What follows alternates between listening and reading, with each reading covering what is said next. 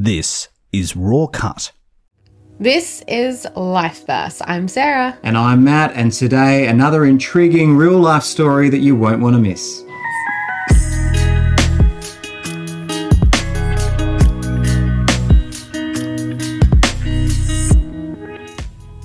Joining us in the studio today, we have another guest who I'm not even going to begin to try and pronounce your name because I tried before and I didn't do it really well. So I'm not going to embarrass myself again by doing it. Shall I give it a go? Yeah, you give it a go. Welcome, Fahang. Is that Very correct? good, very Excellent. Well, so good to have you in the studio and to hear your story today. Looking forward to it. So take us back. Where did life start out for you? Thank you for having me here as your guest for today. And it's an honor to be here and share my stories with your viewers. My life began back in Iran. I was born in Tehran, the capital, way back in mid-1960s. So I don't know you've been around then or not. No. But, and so a bit about the sort of the areas and the family that I was growing up with. As I said, I was born in mid-1960s. In a family of 4 brothers, 1 sister, and parents. And we sort of the family, the belief was around the Baha'i faith, which is basically one of the latest religion that actually exists at the moment, we believe. And so we brought up with that culture. And from the young age, from the school and that kind of things, we were encouraged to practice it. Right. Tell us what life was like having so many siblings around you. Yes, it's a busy life. That the parents, I think, from time to time to struggle with the children, and because the culture and the areas we lived in and brought up, it's very different to the culture you see in Australian society. The families and neighbors and that kind of things are very close to each other. So basically, the whole street and neighborhood knows each other.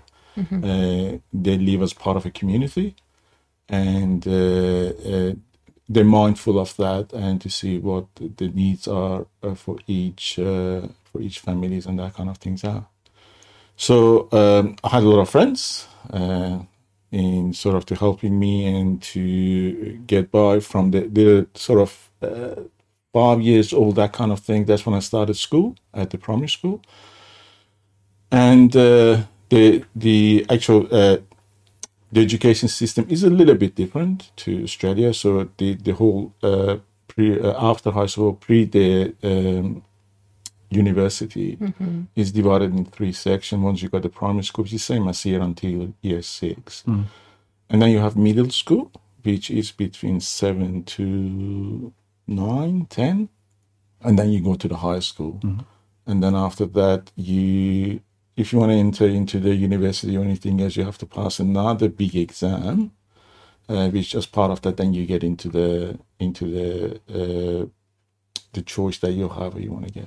So tell us about that exam. What is in that? What type of questions and things do you have to do? It's probably covers a lot of things that you studied, mostly through your high school, but it looks at the general knowledge as well as other questions related to life, to work out which areas and that kind of things you're probably most suitable to. And it's a kind of a difficult exam in such a way that you need to have a vast sort of amount of knowledge and understanding to be able to do that. But if I can go back to the early years, in terms of the thing is that, as I said, our family was 7 people, and unfortunately my father passed away when I was 9. So it was a difficult time for the family to be able, especially my mother. And when I look back there, she was very resilient and very strong to be able to look after, because at that age, I was 9-year-old.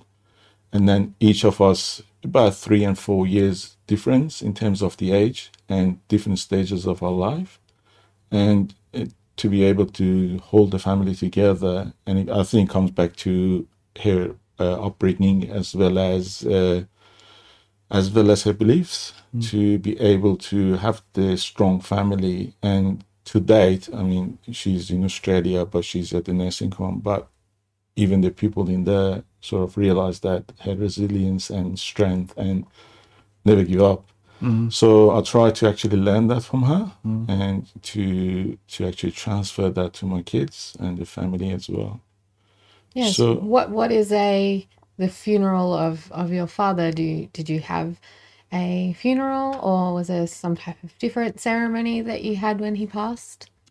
it's as I said, it is the Baha'i faith. Is this ceremony is kind of a bit different. Okay. Is as part of that. We celebrate the life. We don't look at and sort of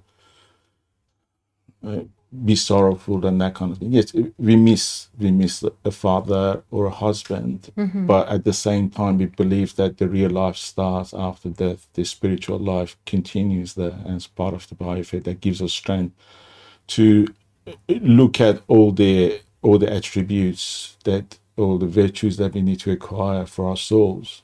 Because we see the soul as an everlasting, if you want to call it, entity, that a short time it actually lives here, but and gathers certain virtues, like the ones. I mean, our belief is that when actually during the fetus at the womb of the mother, we acquire hands and senses for the use for this world, and in this world we acquire virtues and spirituality to. So when we depart from here, we use those attributes in the next life for the everlasting life. So back to the funeral is that because our family was a huge family in sort of, and uncles, aunties, cousins, and all of them from both sides. And the friends of family, probably over 600, 700 people attended that. We had buses of the people transferring to the cemetery. And as part of that, we have a devotional program. We say prayer for the progress of the soul. We have a kind of eulogy that sort of go through the life of the person who passed. And after that, the people talk about the life and basically celebrate that. And My father passed away a couple of years ago, and I remember he had lots of people at his funeral as well. And I remember just walking out and feeling like surreal that there were 500, 600 people there, all there because of him, and remembering him and wanting to celebrate his life.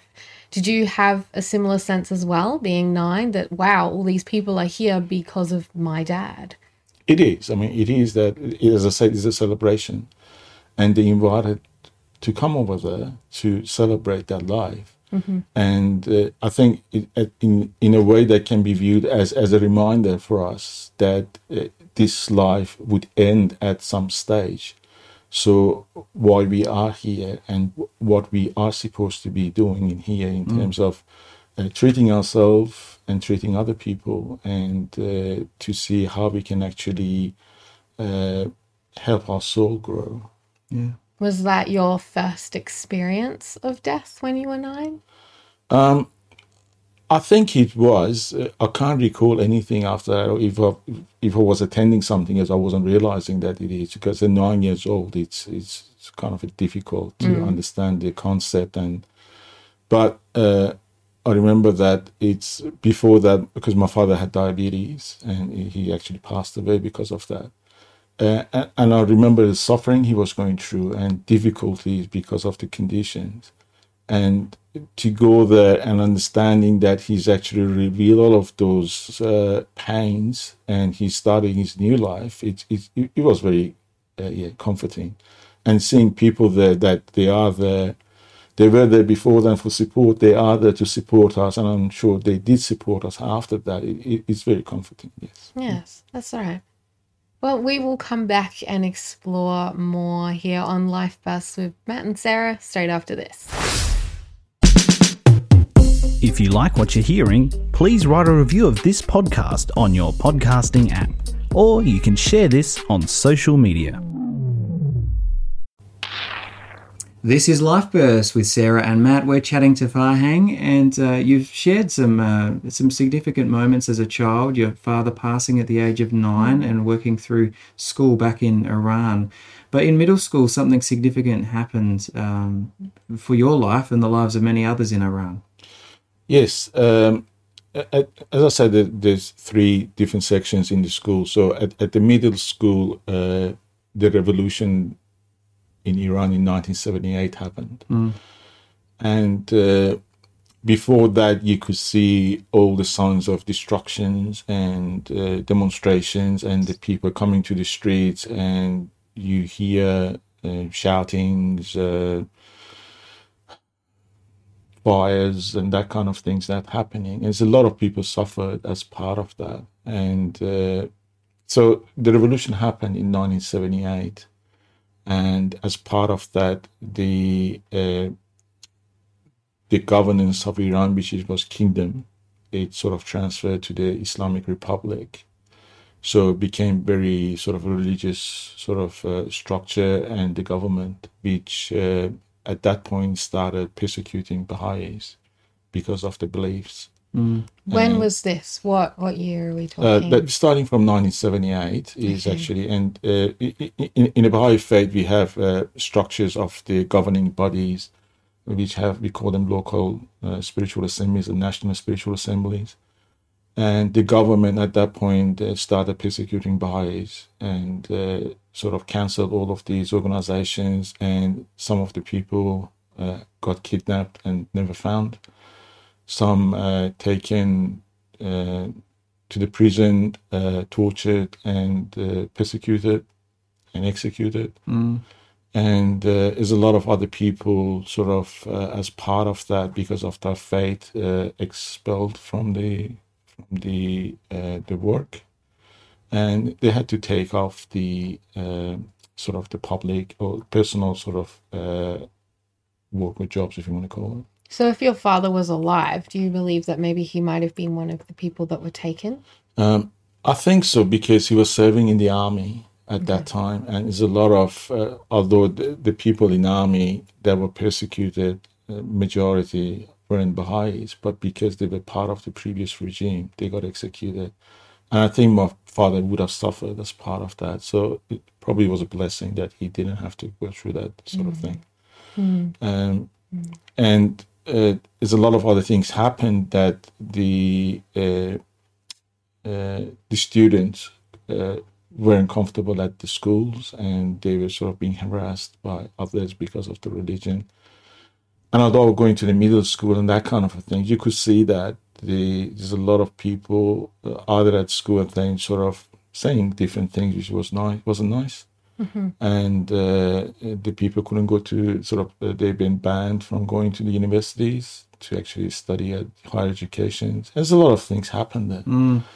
And it was a difficult time. So at that stage, a little bit later, when I finished my high school, had a chat with the family and that kind of things, and we decided to leave Iran. However, because we were Baha'is, we couldn't directly leave because we weren't issued passports to be able to do so. Before we jump into this story, I have never seen, a bomb go off or people throwing fire or people, protesting like that. How did you feel as a young person the first time that you saw something like that happen? At that time, my family were trying to actually protect us from that. And it's sort of, and we were sort of mindful as well, not to get involved in that kind of things. Okay. And if we go, during that revolution time, the schools were closed. So we had to stay home, and sort of when those sort of things happen, we stay home and don't get involved in that kind of thing. But you could see that what was happening there, and the suffering that a lot of people went through, right or wrong. But I think something that shouldn't have happened, but happened in terms of the people suffering and that kind of things. And the people can see that now. It's with the way it is, and how when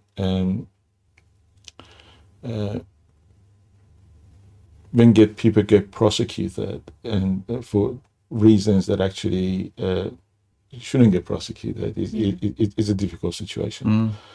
So one of the things that happened at that time before leaving Iran was the war between Iran and Iraq. I don't know if you're aware that that time that happened then. And our house was probably around not even 5 minutes from the airport. And the first day that actually the war started, we saw the planes coming and actually bombarding the airport. And that was frightening as well. So you could see the plane and actually see the bombs drop, and you can hear the whole thing's like an earthquake happening. So it wasn't an easy sort of situation to live in. What did you do? Did you just stay at home? Like, what do you do in a situation like that? You get used to it. It's just, I mean, it's that you can't, I mean, the first time you see it, it's a shock. But what you do is that you best protect yourself, go somewhere safe and somewhere that actually there are people that actually can relate to and talk to, and they can support you as well. So, and that was good with the people around us. As I said, the neighborhood knew us and that kind of thing. So that sort of support is good to have. Did you ever feel fearful that maybe like you would get persecuted because of your faith? We had different type of persecutions. I mean, I remember I was beaten up twice at the high school, because of this. The people knew we were Baha'is, so they come and sort of, a few of them, and you can't do much. And even walking in the street and doing that sort of a thing, they sort of swear at you and that kind of things and sort of put you down. But I think it depends. That's what the belief is important and how strong it is. You stick to it, and that's what the Baha'i faith is about. It's just not looking at the negatives, look at the positives, and actually move forward and advance the society. You don't bring yourself down by sort of getting into those acts and that kind of things. It's just you put a sort of a barrier in front and try to actually move the other way. And we thought that, I mean, as I mentioned, that with the family, that it's for us, there wasn't sort of any educational future and that kind of thing. So they decided, the whole family decided to move. So we came as sort of in different stages. My older brother came first. He sort of traveled from south of Iran, southwest, and then they had to, with different methods, with the youth, with the motorcycle, with the camels and that kind of things, to pass through the border to go to the Pakistan as refugees, as a religious refugees. So you couldn't get passports. You had to. You couldn't stay. You had to leave, and you had to be creative about getting out. Yes, and I think the international community realized that, and so there was actually they sort of created passages in different countries so we can go there and stay and get processed and then come to the countries that sort of were available. We could move on and start a new life. So what was your passage? How did you get out? It's basically, it was myself, my mother, my brother, and my sister got married. She was, and had 2 children. One of them was 3-year-old and one of them was 2 girls. So we sort of got a plane from Tehran into the southwest, and from there was an arrangement done with the people to actually get you over the passage. And we got back on the youth, sitting in there for hours, going, and then after that we had to take sort of motorcycles. I mean, somebody was riding it, but I was just sitting at the back and that kind of thing, going through, and then after that again change the cars. So it took about 2 days, I think, days. And one of the interesting things was that actually when we went through, the youth got stuck in the middle of the river, and that was close to the night as well, and it was very cold. So he said, what are we going to do? And the guy came down and said, all right, start pushing. So push what? It's uphill. What are you going to do?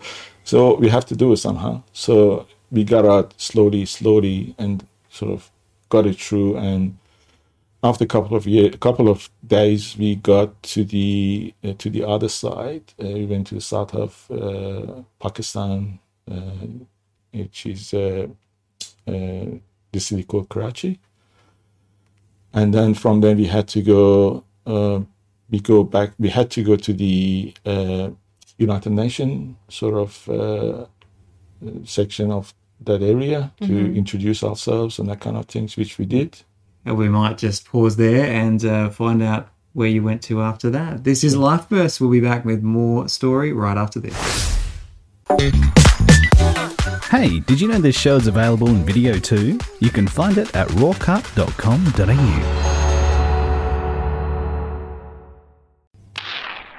This is Life Burst, and we're at a really engaging part of the story. You've fled as religious refugees from Iran, and you're now in Pakistan, and you're at the UN and hoping that there's somewhere you can go for refuge.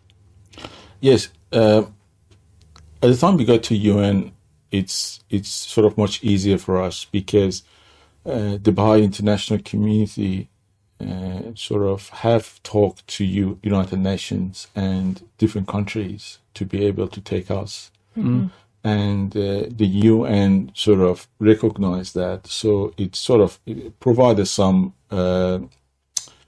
relief for us to be able to live in the Pakistan and settle down a little bit until our application gets processed. And as part of that, it's sort of it's an unknown that how long is that going to be. You have to pass a medical, you have to do certain things, which is all reasonable and understandable. Had you met up with your brother at this point to go this? Yeah. Yes, so my brother that actually moved on first to Pakistan, they settled down and sort of with another friends, which they had their own family as well. They had a kind of a 2-story house rented out. Sort of we joined them too because we didn't know the place and that kind of thing. We didn't know how and where to go to do that sort of things. Why did your brother go first? Was there a reason?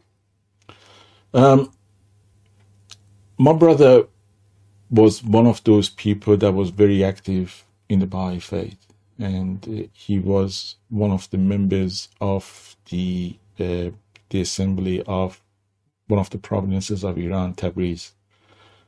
And the government was after him to get him and prosecute him and that kind of thing. So he had a chat with the sort of the relevant people in the Baha'i faith to see what's the best way to go, and they advised him that okay, it's better for you to leave the country as soon as possible. So that's why he left first to do that, and he had 2 children as well, 2 young children, and so he left first. And while he was there, he told us about a bit of a thing that's happening there. So we went there, we joined him, and after a while, we got our own place. Basically, my mother, my brother, we joined a sort of a household that there were probably around 20 other Baha'is lived in there, and sort of each one of us had the room, and each room had its own facilities for things. But there was a kitchen downstairs that, and also the actual the landlord was living there as well, and she was a very nice lady and treated us very well. So during that time is that we said, okay, what are we going to do while we're waiting? So we started learning a bit of English to the best of our abilities, and we looked at it and said, well, we left Iran for our faith, and as part of that we said, how are we going to strengthen that a bit more? So there were classes and sort of study sessions and that kind of things that we sort of got involved, and we found a lot of new friends that actually the people, the Baha'is and sort of non-Baha'is, even the Muslims people, had to leave because of their belief systems and many other things. So we found a lot of different people, and I think it was a blessing to actually know them and to see where they come from and hear their stories as well, like the program that you have now. So that gives you always an insight that you can pick up the things that you think are good and do that. And how did you learn English? Did you have a book? Did you know someone? How did that work? I had a couple of books, and we had a dictionary. But what I found out is that you don't learn the language until you actually practice it and you're not in that environment. You learn sort of little bits, a synopsis of it, and that you can put together, hopefully, and hoping that actually you actually deliver the message that you're wishing to. And we found out when we came here, especially with the language and accent and that kind of things. And I think I still got the Persian accent, but it wasn't easy to learn English then. So we tried our best to actually look at the keywords and a bit of a grammar and that kind of thing. And I remember that when we came here, maybe I'm jumping forward, but just to clear the thing is that we came here, the place they were longing for, we lost the key. And none of us knew really what to say, say what has happened or what are we going to, and it was good that one of the guys, his English wasn't too bad. He said, well, just go see this person and say lost key. And then he said, all right. He just went over there and said the person lost key, and the person said, all right, came back and said, well, which door were you referring to? And then he came and sort of, so it's you can see that we weren't actually that advanced in English language at that stage. Yes. Wow. You got a key, so it's okay. Yeah. I'm interested too about you spent some time learning more about your faith. What are the key things that set the Baha'i faith apart from others, or the key distinctives that have been important for you? Thanks for asking that, because it's important. And I think the main principle, and these are my views, and not the views of it's just my understanding of it. So, and the Baha'i faith encourages every people to do the independent investigation of truth. And whatever truth is in the life is for them to go and find out. So people hearing this, or they're interested, I encourage them, if they like to, they go independently investigate it themselves. Don't take my word as gospel. So I think that the main belief of the Baha'i faith is basically on the unity of God, unity of religion, and unity of humanity. All religions from past to now, they believe on the same God. It's the same thing, we call it different thing. It's like the sun that came up yesterday and comes up today. It's the same. Mm-hmm. So when we have prejudices about the religion, I think that's not right, because we believe on the same God. And he sent his different messengers at different time to guide humanity to live in an ever-advancing civilization, both spiritually as well as physically. As I said, it's one religion. The messengers come at different time because our understanding grows.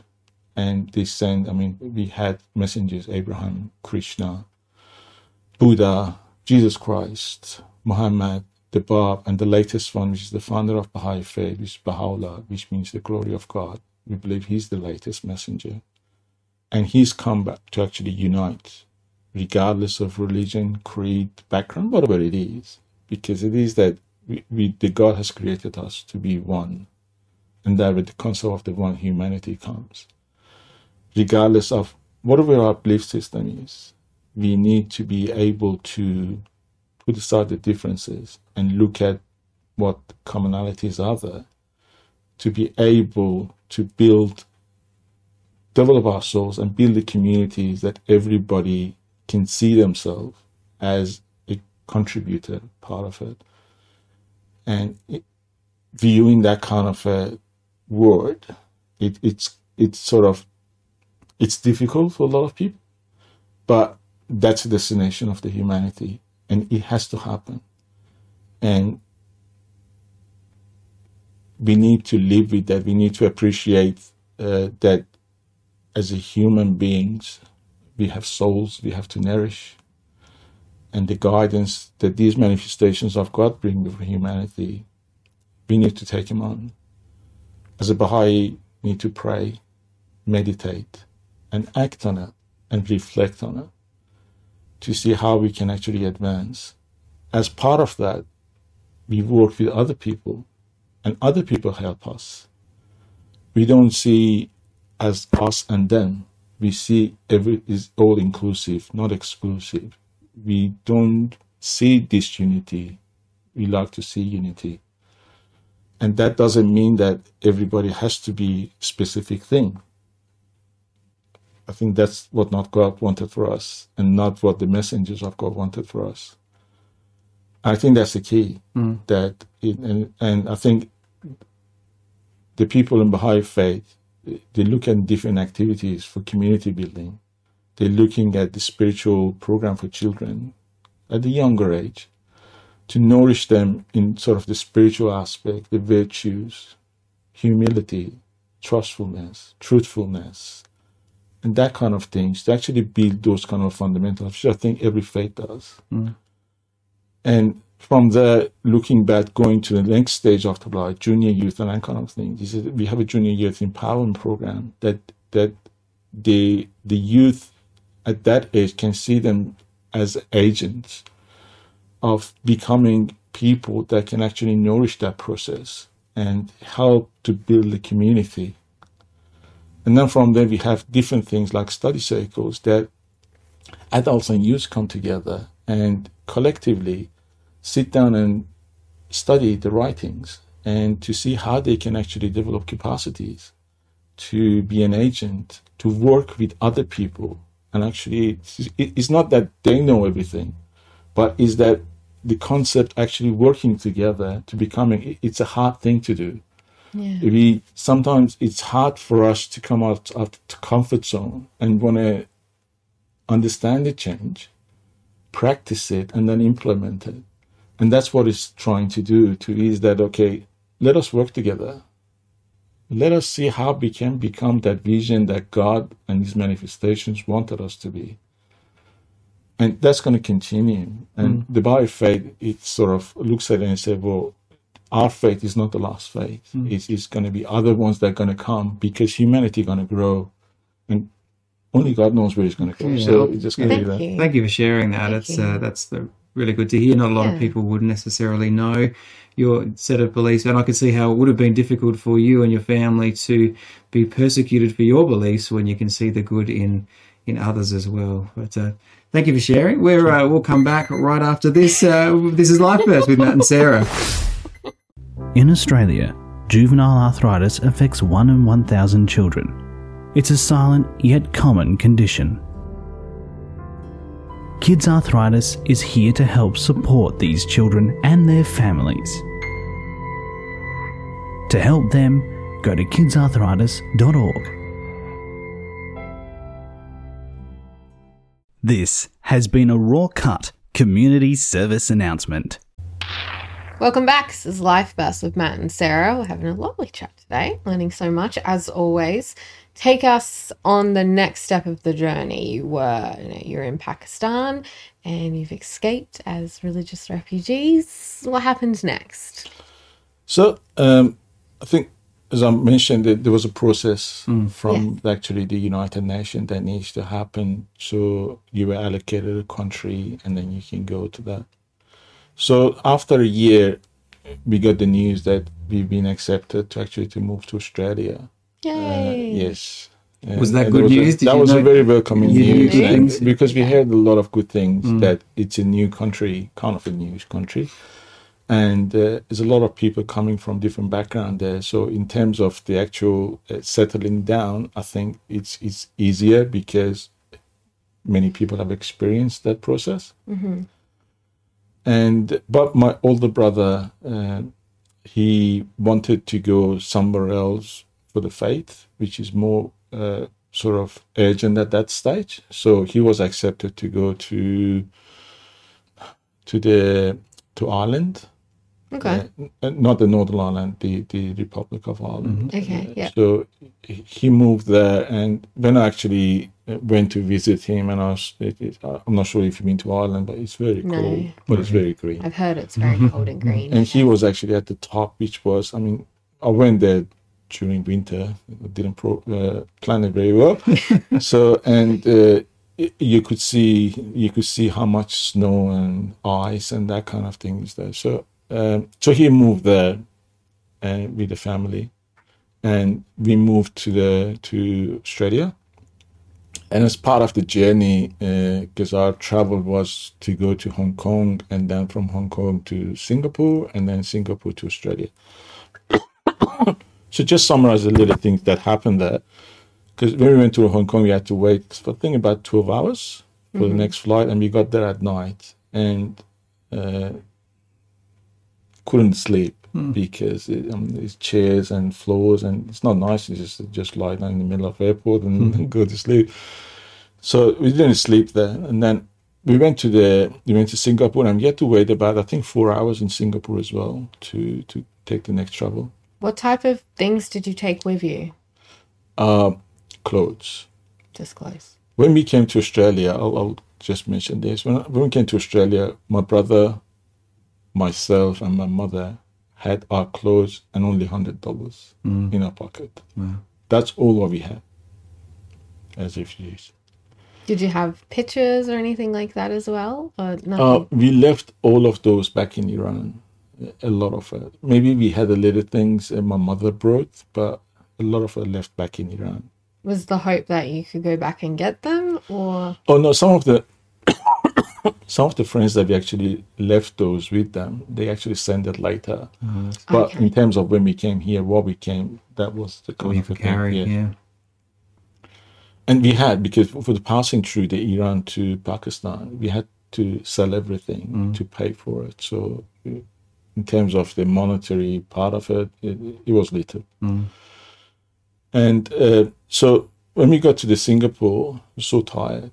So, and Singapore had these big sort of sofa couches kind of things, very relaxing. So I just went there and put my head down and fall asleep. And it's funny thing, they announced and the whole family went. And at the time they want to actually go boarding, they realized I wasn't there. They left you behind. No. So, and I have no idea. When I got up, put my head up, some of my brothers are just coming back, shouting, "Come on, come on, come on!" And they said, "Well, what's happening?" He said, "Well, where are you? We're looking for you. The plane is waiting," and kind of thing. Sort of, that was the thing that was interesting. Yeah. So I got there and came to Australia and was welcomed with, from the government as well as the Baha'i community, and we were settled in one of the sort of the barracks was at the Grand Junction Road, and when I say barrack, it was kind of the sheds you see these days that they had just a bed in there, and for the bath and that kind of things, you had to go outside because there was a common one that people used, and also they had the kitchen and a hall. There you go for the breakfast and that kind of thing. So we were there about 6 months, and in some sense it was relaxing. You didn't have to do much, just waiting to see what's happened next, what the process is. Knowing that you were safe, you could relax, right? Yes. Even in Pakistan, we were safe, I think it is. But here it is, you got to your destination and you got to sit down and work out what's the next chapter of your life and how you're going to be doing that. Yeah. What happened next? And as part of that is just, the first thing was that I think, which was very important, they set up language schools for the English classes. And although I finished my high school in Iran, it wasn't accepted here, so you had to do year 12 again. So it was a difficulty with the English. So I went to those language center for 6 months, and then after that went to do the year 12. At that time was a Dorswood High School in the south, and so successfully passed that, and I've got to an engineering course at the University of South Australia, which was at Mawson Lakes. At that time was called Levels. So started doing that and got my degree, as well as, it was interesting there as well that coming, because still your English is not that good, and it was funny when I actually went to a computer class and I hadn't seen computers before. So I was just there, and the people looking at the screen, typing on the keyboard, and I'm just sitting there. What am I going to do? I didn't even have to press the button to turn it on. So it was that difficult. Yeah. So, but I mean, as I said, I learned from my mother resilience and strength to go back and work out what it is. So learn the computers and that sort of thing, how to use it, how to make new friends here at the university, and found a lot of friends. And they're all from different backgrounds, all welcoming, all from, and they open house. They actually welcomed us and helped me a lot of them. So where did you go first from the barracks?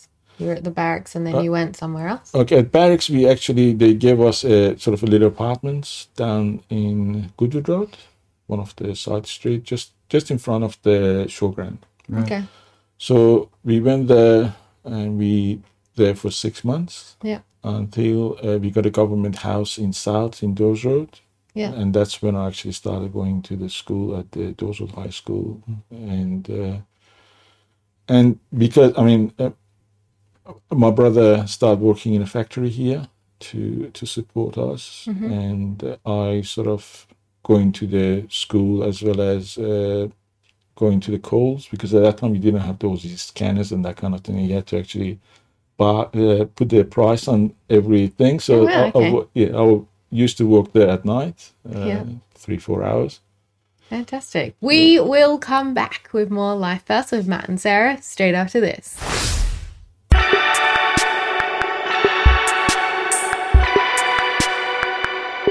If you think more people should listen to this, share this podcast on social media. Welcome back to Life Bus with Matt and Sarah.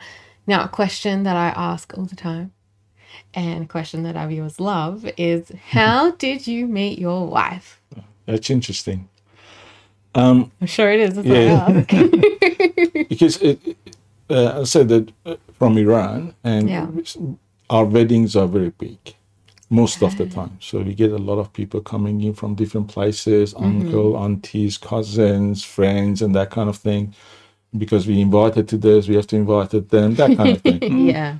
So it's one of our friends was getting married here. And so we went there and I saw my wife there, but I actually didn't talk to her. And what did you think of her when you saw her for the first time?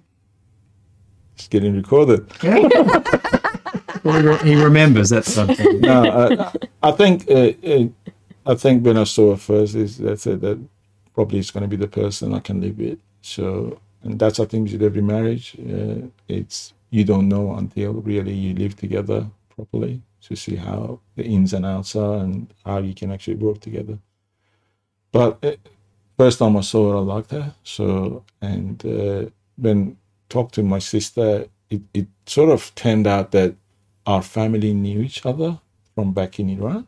Oh. So as part of that, I said, okay, let's go and meet them and sort of have an extended discussions and then see how we're going to go and that kind of thing. So she's from Melbourne, and the family, she's got a very sort of extended family in Melbourne and generally in Australia. So, and we knew the extended family as well back in Pakistan. So we went and met, sort of had a chat with her and that kind of things. And then we sort of met more and that kind of thing and said, well, yeah, let's get married. So the extended chat with the family was to see how you were and how she was, and if it is part of it. But the thing is that, as I said, the Baha'i faith looks at everything as inclusive, as uniting. Mm-hmm. So it's not just two people getting married together. It's actually the families come together and united, and that's how the unity gets established. Mm-hmm. And one purpose of that is that, and also the other thing is that the family, we see it as always supporting. So even the children get married, we don't interrupt or get into sort of into their life that kind. But if the thing is that if they feel support that's needed and that kind of thing, the family is always there. So it's important the two families know each other and see how they can actually work together, and that's an important thing. So was it like a proposal or? It's the family know that actually you want to know each other better and that kind of thing. So you do that, and we all feel comfortable that this is actually something that's going to work hopefully. And as part of that, you get into the engagement process. That it says you engage. That means you two look. The purpose is that at the end of it, you get married and you know each other better, ins and outs, that kind of things, family, hopefully. And then after that, you set up your dates and marriage and that kind of thing. Right. So we got married in 1996. Yeah. It's good. I remember that. Yeah, Did. well done. You're going to be watching? Good job.